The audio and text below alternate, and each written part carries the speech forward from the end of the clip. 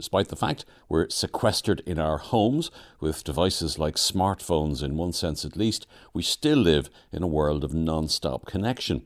We're going back now to the early 1970s when an idea for a new communications technology, one that would revolutionise our personal and working lives, became a reality.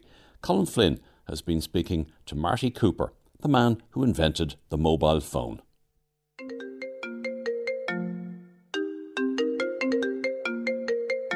How many of you just tried to answer your phone, or even looked at your phone, or had that instinctive reaction when you heard that sound?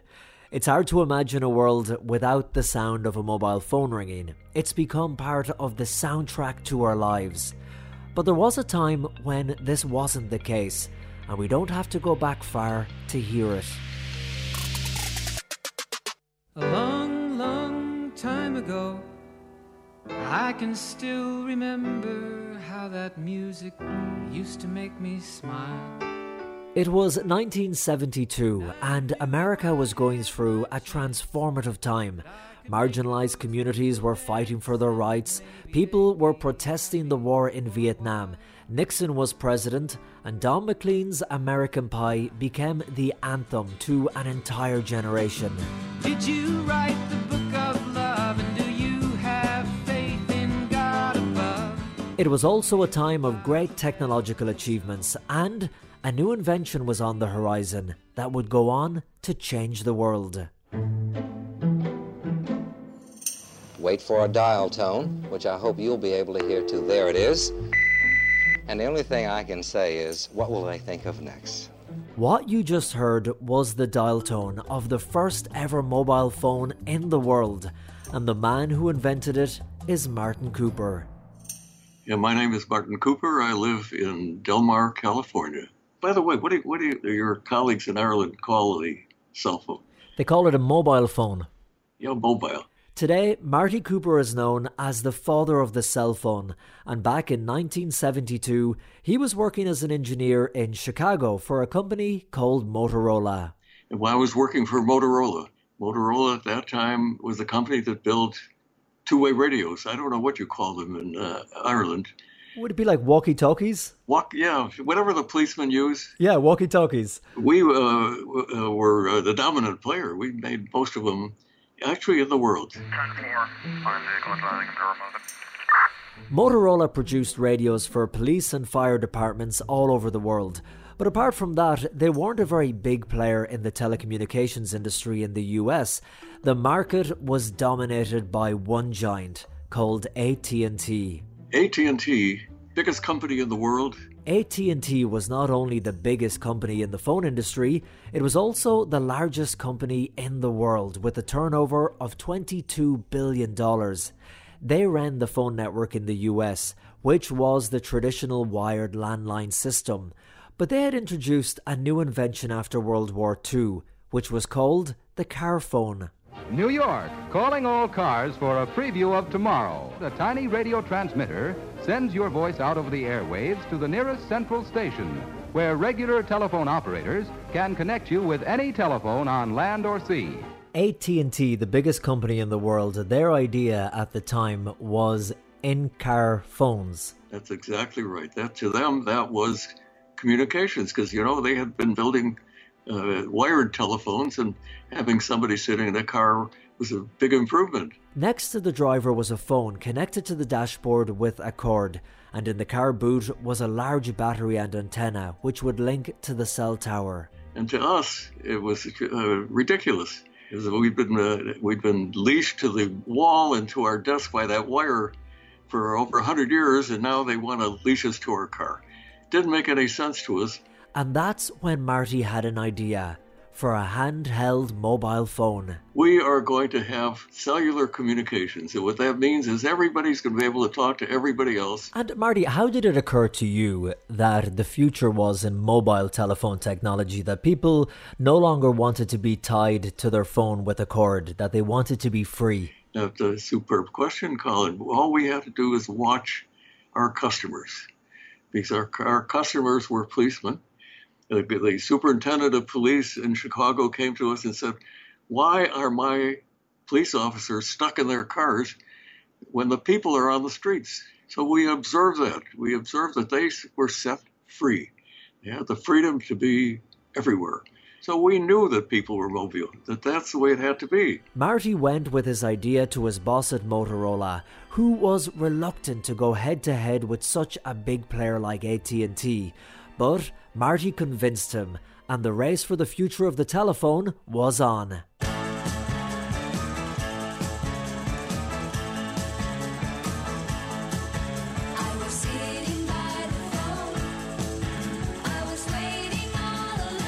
Motorola had promised the world they would demonstrate a working cell phone in just 90 days, and Marty and his small team of engineers worked around the clock. What they achieved, Colm, was miraculous. They took the performance of a piece of electronic equipment that weighed somewhere around 30 pounds. We had to take that equipment and shrink it down to something that you could hold in your hand.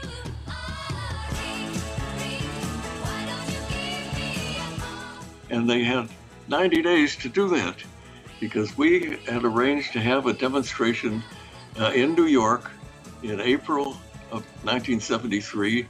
We had to meet that schedule.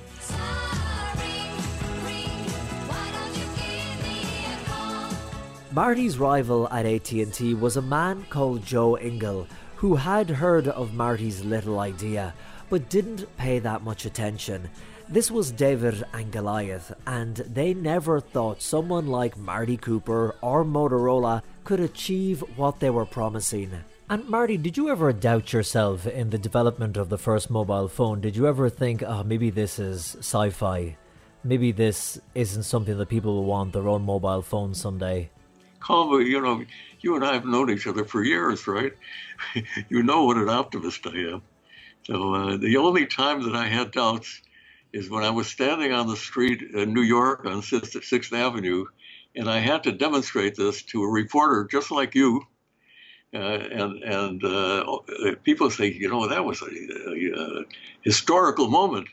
And I have to tell you, the only thing that I thought about was, is this thing going to work?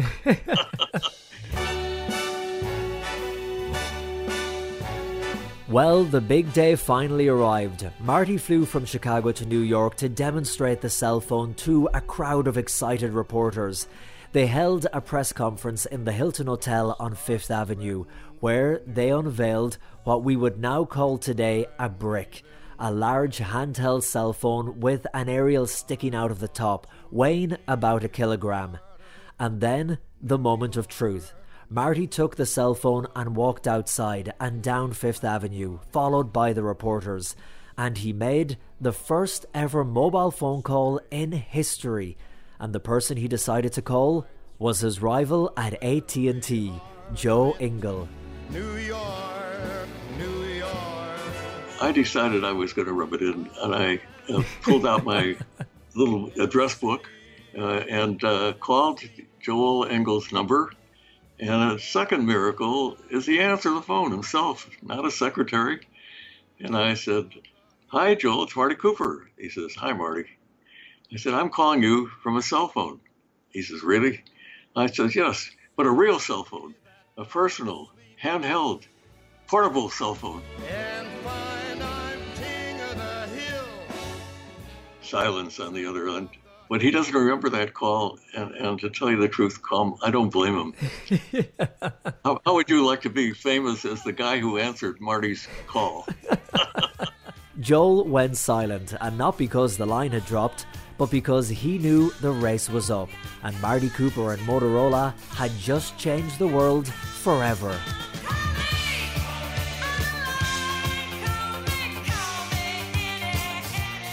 To get through all the regulations and to build the cell tower network took another 10 years before cell phones were put on sale to the public. But once they hit the shelves, as they say, the rest was history. I think it's increased my productivity a lot. I feel more organized with it. If I didn't have my phone, it would be a disaster. Did you realize, Marty, when you were working on that piece of technology back in the early 70s, that you were changing the course of history? No, not at all. We knew we were right. He knew it was the right thing to do. We knew that someday everybody would have one, because we told a joke that someday when you were born, you would be assigned a phone number. And if you didn't answer the phone, you had died. So we knew that this was going to be a big deal, but we weren't certain that it was going to happen in our lifetime. And we certainly, Colm, we couldn't have imagined this iPhone that I've got sitting in front of me. So the idea that you'd have all of this technology squeezed into something you could hold in your hand was not even imaginable. Hey, how you feeling? When Marty thinks back on the enormous impact his invention has had on the world, he doesn't think of the technological advancement, but rather the good it has done for society. The biggest impact the mobile phone has had in the world today is not in the developed countries. It's in places like Africa and India, because people have moved out of poverty mostly because of the presence of the cell phone.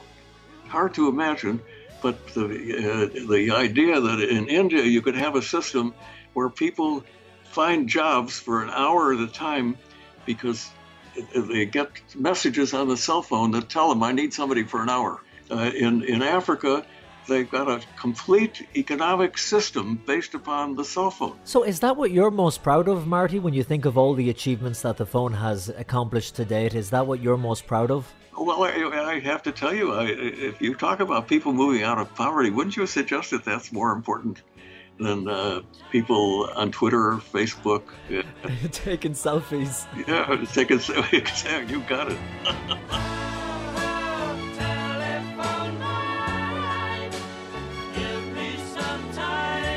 And Marty believes mobile phones haven't yet reached their full potential. He believes the next big advancement will be between phones and healthcare. You're going to find that the cell phone that you carried around with you is going to be measuring all the vital signs in your body on a continuing basis, and they're not going to wait until you get sick. They're going to know you're getting sick before you get sick, nip it in the bud, and we have the opportunity to eliminate disease. What do you think of that? I think you're right. So the idea of an annual checkup will be a thing of the past. There'll be a constant stream of data going from your phone to your GP's office to a server there. You're so smart. You figured the whole thing out. Marty, did the invention of the mobile phone give you riches beyond your wildest dreams? Well, I have riches beyond my wildest dreams just talking to people like you, Colm. So that's when I joined Motorola, I signed a little document, and they gave me $1.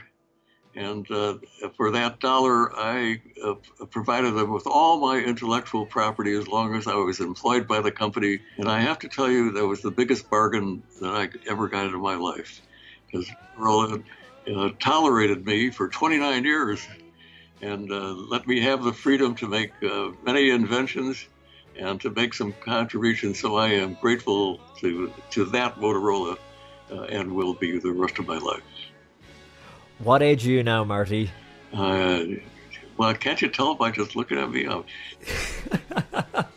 I'm 91. I know people listening on the radio now can't see you because you're on the radio, but I'm looking at you here on a camera. Normally I'd be coming to you to do the interview, but because of the coronavirus, we are using the very technology that you helped develop, and I am looking at you through a screen. You're looking at me, and you look great for 91 years of age. Flattery will get you everywhere.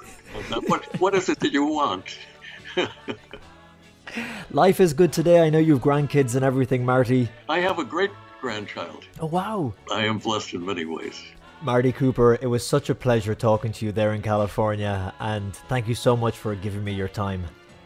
Oh, it's my great pleasure, Colm, anytime, and my best wishes to all of you in Ireland, and I hope that all of us are free of this COVID virus very, very soon.